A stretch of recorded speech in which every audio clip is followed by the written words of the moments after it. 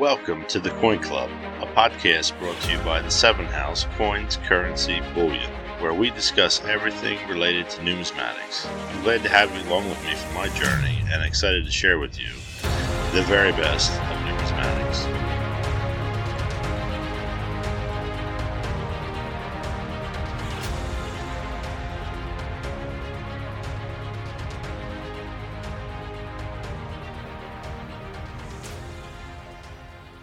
Hello everyone, friends, coin collectors, hoarders, roll hunters, stackers, and everyone else in our not-so-little community. Welcome to episode 23 of the Coin Club podcast. I know it's been a while since we've been together, so I know you've had the time to look back through and listen to your favorite episodes. I've said it once and I'll say it again. There's a ton going on in the coin collecting community right now, and I'm glad you're tuning in to learn about it here. The news portion of this episode will be a little on the long side. Since we've been apart, there is much to fill you in on. I'm going to continue to head south to give you the World Coin Spotlight, and this week's roll hunting tips and reminders will take us back to the beloved Lincoln Cent. Why the Lincoln Cent, you ask? Simple. It's affordable to search through, it's widely available, and regardless if you're a seasoned roll hunter or a newbie, many of us search through the cents. If you have a particular denomination that you want to hear more about, please send me a message on Instagram or Facebook or an email at 7houseccb@gmail.com. You can email me directly on my website or find links to all the pages on there, www.7houseccb.com. We've listened to the history and storied pasts of the Morgan dollar, the U.S. 2-cent piece, the Ike dollar, and the Susie B dollar. And on this episode, we're going to take a look at a coin that takes up one single page in the Red Book. A coin that none of you have ever gotten in change or used to purchase regular goods and services, and is a denomination that is no longer used in U.S. coinage. The 20-cent piece.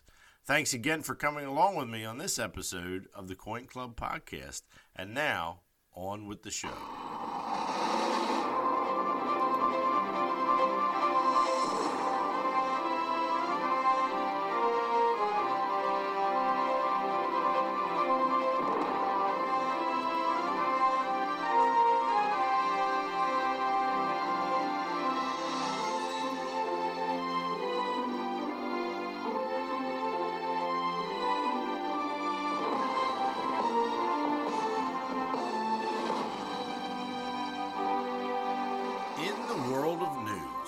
Anyone who follows the products from the United States Mint knows about the cancellation of the 2022 Morgan & Peace dollars and has also heard about some of the grumbling that went on and about why it was canceled. A lot of collectors of the popular dollar were not happy about it and probably didn't believe the reason that the Mint gave us. They couldn't get their hands on the planchets. Well, do me a favor. If you're a subscriber to Numismatic News and you haven't gotten around to reading your April 19th issue, pull that bad boy out and check out the article written by Patrick Heller called When It Comes to Buying Silver, Mint's Hands Are Tied. It's going to dive into exactly what you need to know and cover some very interesting tidbits of the info that you may not have been aware of. You heard it here on the Coin Club podcast first about the Ukrainian metals being produced by Le Monnaie de Paris to help aid in the relief efforts for the Ukrainian people, and now Numismatic News also released an article that another limited edition metal is being commissioned for the same purposes by the Jewish American Hall of Fame. It's designed by former U.S. Mint sculptor and engraver Jim Lekaritz. It's a 3.5-inch art metal priced at $150. Total mintage on these is $199 and will be made with a limit of 3 per person. 100% of the profits will go to the Ukrainian people. For all you coin collectors out there that are also gamers, particularly the old school Sega Genesis kind, you'll want to head on over to APMEX and check out their exclusive Sonic the Hedgehog collection. Starting around $30, you can find a plethora of different options available for sale in 1-ounce silver rounds, colorized silver rounds, and they can even get you a 1-ounce gold round for all you high rollers out there. APMEX is also featuring a release that will appeal to all you baseball and cartoon fans out there. The ever-popular Peanuts cartoon characters will be featured on these rounds and available exclusively through their site. Something that has always been on my radar have been tokens and metals, so if this is an area of interest for you, you'll want to be sure to head on over to Heritage Auctions and check out their May 16th Certified American Tokens and Metals U.S. Showcase Auction. Some of the most popular items up for bid are an 1860 George H. Lovett New York token, graded MS62, a 1909 Alaska Yukon Pacific Exposition gold piece, graded MS65, an 1861 Scott CSA token, and an 1876 U.S. Centennial International Exhibition medal. PCGS has a lot going on right now. Head on over to their website, www.pcgs.com, to check it all out. Currently, their May-June 2022 Rare Coin Market Report is out. You can find some really interesting reads in there. It features a new era for PCGS Rare Coin Market Report, Jernigan Silver Lottery Medal, Collector Spotlight on Tony Littlejohn, U.S. Modern Commemorative Coins Turn 40, and the Coin of the Issue, Classic Gold Quarter Eagle and Half Eagle Rarities. Stax Bowers and Ponterios recently held their inaugural Hong Kong Rarities Auction. The auction brought in just shy of $27 million, and the top coin was graded by PCGS, a 1911 pattern long whisker dollar graded PCGS SP63+.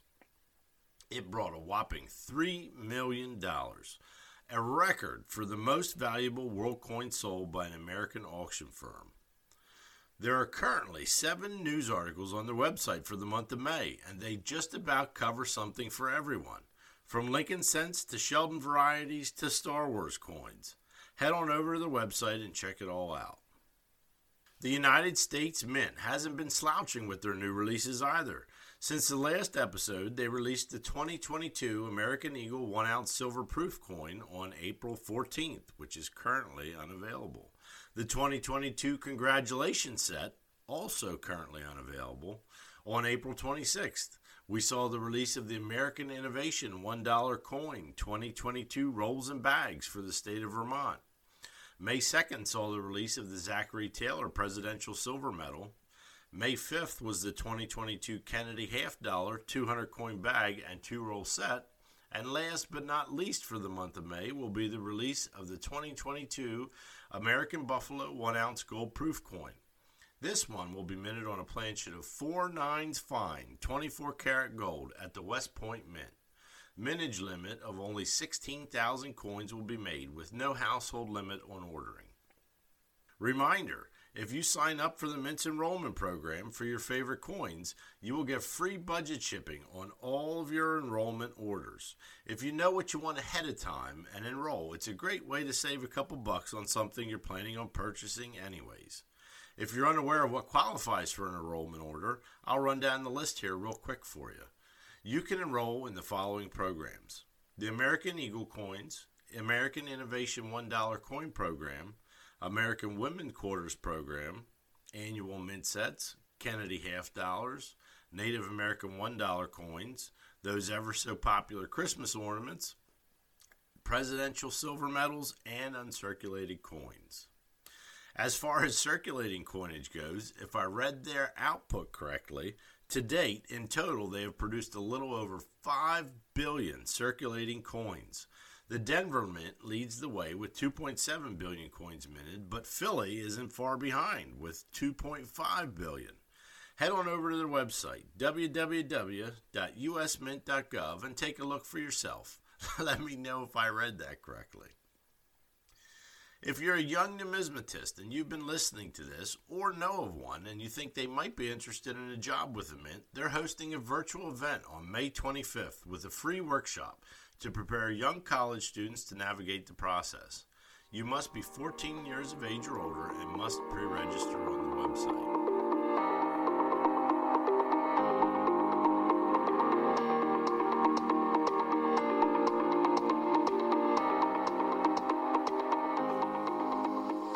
The World Coin Spotlight is taking us south to a country on the northern part of the continent, Guyana.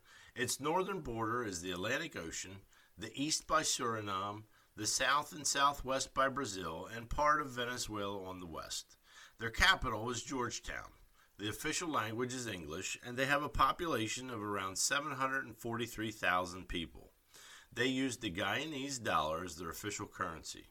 Paper money is printed and maintained by the Bank of Guyana, which is the central bank for the country. Banknote denominations are in 20, 50, 100, 500, 1,000, and 5,000 denominations, while coins are minted in 1, 5, 10, and $100 denominations. Well, while these denominations are the ones currently minted, the denomination we're going to feature today is the 1976 50 cents commemorative issue, the 10th anniversary of independence. Remember back on a previous episode when I told you there's a good chance that whatever your interests are, they'll be featured on a coin? Well, this is one for all you bird lovers out there. The reverse of the coin has a gorgeous image of the Hoatzin bird, which is the country's national bird. Sitting on a branch, the bird hovers over the denomination prominently featured on the left of the coin, 50 cents, and above it the word creativity. The obverse of the coin has a helmeted and supported arms with "Our people, our most precious asset" around the edges. Bank of Guyana and 1976 on the bottom. The coin was actually minted at the Franklin Mint in Wawa, Pennsylvania in the United States. The proof version in this year had a mintage of 28,000. It is on a round planchet weighing in at 7.5 grams, is 26 millimeters in diameter, and 1.85 millimeters thick. It is a copper nickel, non-circulating coin. It is minted in matte, proof, and special uncirculated issues, and was minted from 1976 to 1980. Pretty neat coin, and one that should appeal to all you bird watchers out there.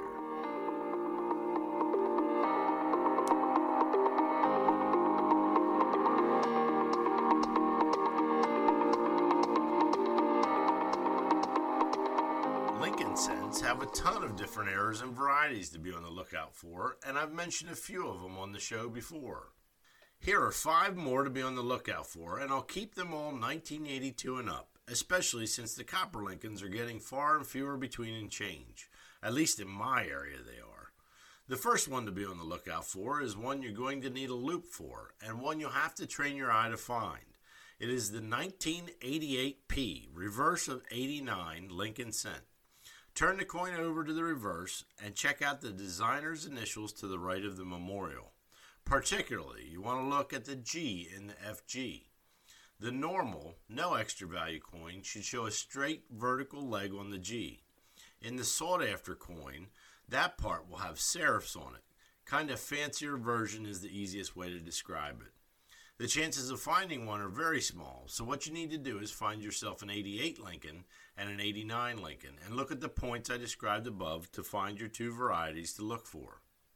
Once you see what I'm talking about, it will be very easy and a quick look while going through those cents, and if you find one, send me a pic. I'd love to see it. The 1984P double die Lincoln obverse cent should be put on your list. Check out the ear on this one specifically. It is very evident that there is a second ear on this one, and it can be seen without magnification. Now be careful.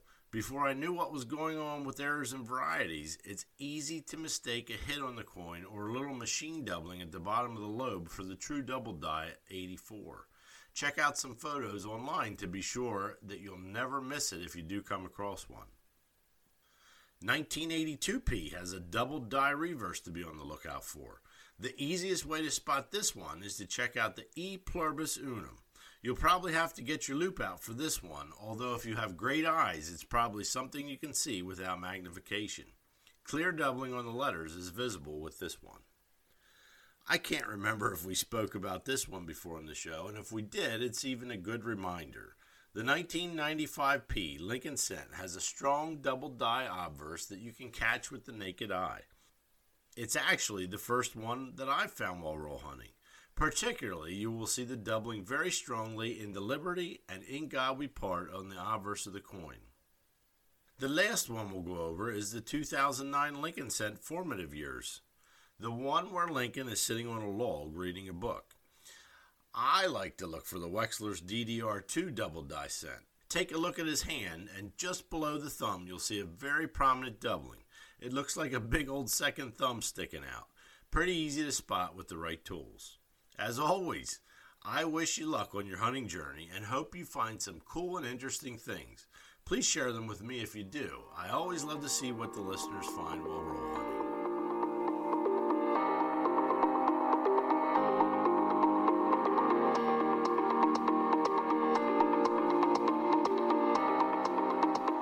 For a very short time, 4 years to be exact, the United States Mint struck a coin that some of you have in your collections and some of you may have never come across in your travels. The United States Liberty seeded 20-cent piece was a very short-lived coin in the grand scheme of mint production, lasting only 4 years. They were minted from 1875 to 1878. As short as the run of this coin was, the story has a little more to it than that. The United States government thought they had a need for a 20-cent piece more than one time. The first time we see the proposal for this coin come to fruition was back in 1791, and then again in 1806.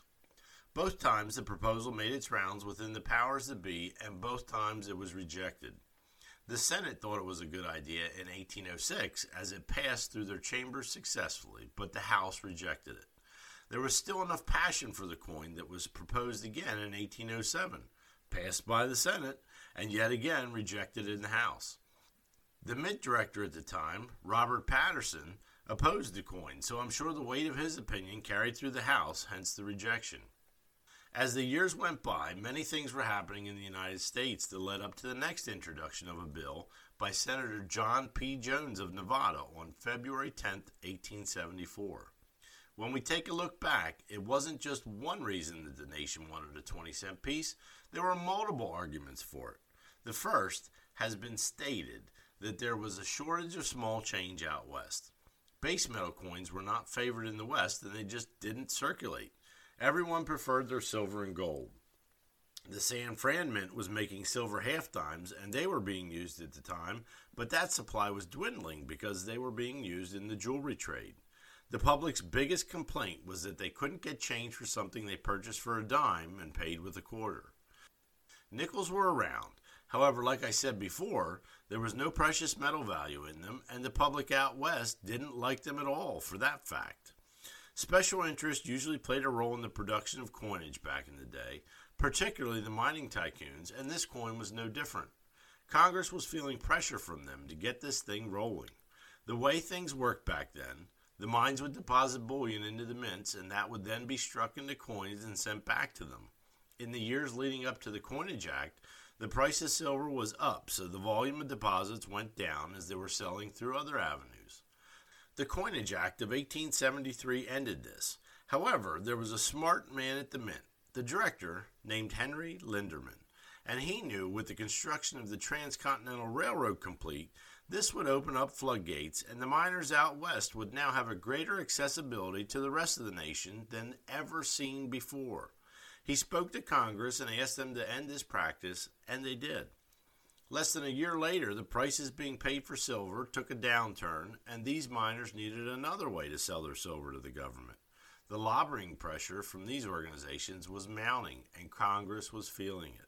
The last prominent reason for wanting a 20-cent piece in circulation was so that we could align ourselves with the Latin Monetary Union and bring our coinage weights into the metric system. Senator Jones got his ducks in a row, getting approval and endorsement from the Mint director, Henry Linderman, and pulling favors from his other friends in government. The bill was signed into law on March 3, 1875 by President Ulysses S. Grant. Most of the time, the Mint directors could see the writing on the wall in regards to new coinage, and this one was no different. Shortly after the bill made its way to the floor for approval, Linderman gave the direction to make a pattern coin. August of the year 1874, James Pollock, who was the Philadelphia Mint superintendent at the time, sent a couple patterns over to Linderman for his careful review. The obverse on one of these was a seated Liberty, which was designed by a local Philadelphia sculptor by the name of Joseph Bailey, and the honors for the reverse of that pattern went to William Barber, the chief engraver. Proud of their design, Linderman ended up rejecting this proposal pattern coin due to the seated Liberty looking too much like the other designs on all of our other silver coinage at the time. He didn't want to have the public mistake it for a quarter. A few more pattern coins were sent over with other designs on them. One of them had a reverse designed with a shield. However, this was a no-go because there was a law stating that an eagle must appear on any denomination of silver coinage larger than a dime. Scratch that one off the list. The final approval for the coin gave the honors for the obverse design of a seated liberty to Christian Gobrecht and the reverse design of a left-facing eagle to William Barber. The go-ahead was given on April 12, 1875 to proceed with this design. Right away, the approval was taken back due to a design correction that needed to be made. The olive leaves needed to be better defined at the right end of the branch on the reverse. It happened quickly, and the approval went through again on April 15th. The first 20-cent pieces to roll off the minting machines were in Philadelphia on May 19th. The Carson City Mint followed production startup closely on June 1st, and the best guess on the San Fran Mint start date was somewhere between June 1st and June 17th of that year.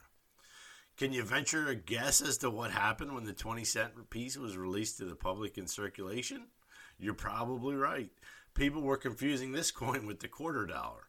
The size of the $quarter dollar comes in at 24.3 millimeters and the 20-cent piece at 22 millimeters. One other step was taken to try and alleviate the confusion. The rim on the 20-cent piece was smooth and the quarter was reeded. Despite these two small steps to differentiate the two apart, the public was not happy with the new coin. Oh, I forgot to mention that the reverses were almost identical to each other, so there's that. In July of 1876, legislation was put forth to Congress to abolish the widely unpopular coin. It did not pass, to many people's confusion, especially since the public hated it. The Mint, however, was convinced that the coin would not last, and there was no point in continuing with production. Shortly thereafter, Linderman decided in March of 1877 that it was time to melt them down. He authorized 12,359 of the coins to be melted at the Carson City Mint. The death of the 20-cent piece happened on May 2, 1878, when Congress said enough. It is said that a third of the circulating coinage mintage was melted down. With all that melting going on, a true numismatic rarity was created. The 1876 Carson City 20-cent piece. All in all, there are less than 24 examples known to exist. The mintage numbers are as follows. 1875, Philadelphia Mint cranked out 36,910 circulating coins and 2,790 proof coins. The Carson City Mint gave us 133,290 circulating coins, and the San Fran Mint 1,155,000 with only 12 proofs. In 1876, the Philly Mint decreased their production to 14,640 circulating coins and only 1,260 proof coins. The Carson City Mint with only 10,000 circulating coins and nothing from the San Francisco for this year.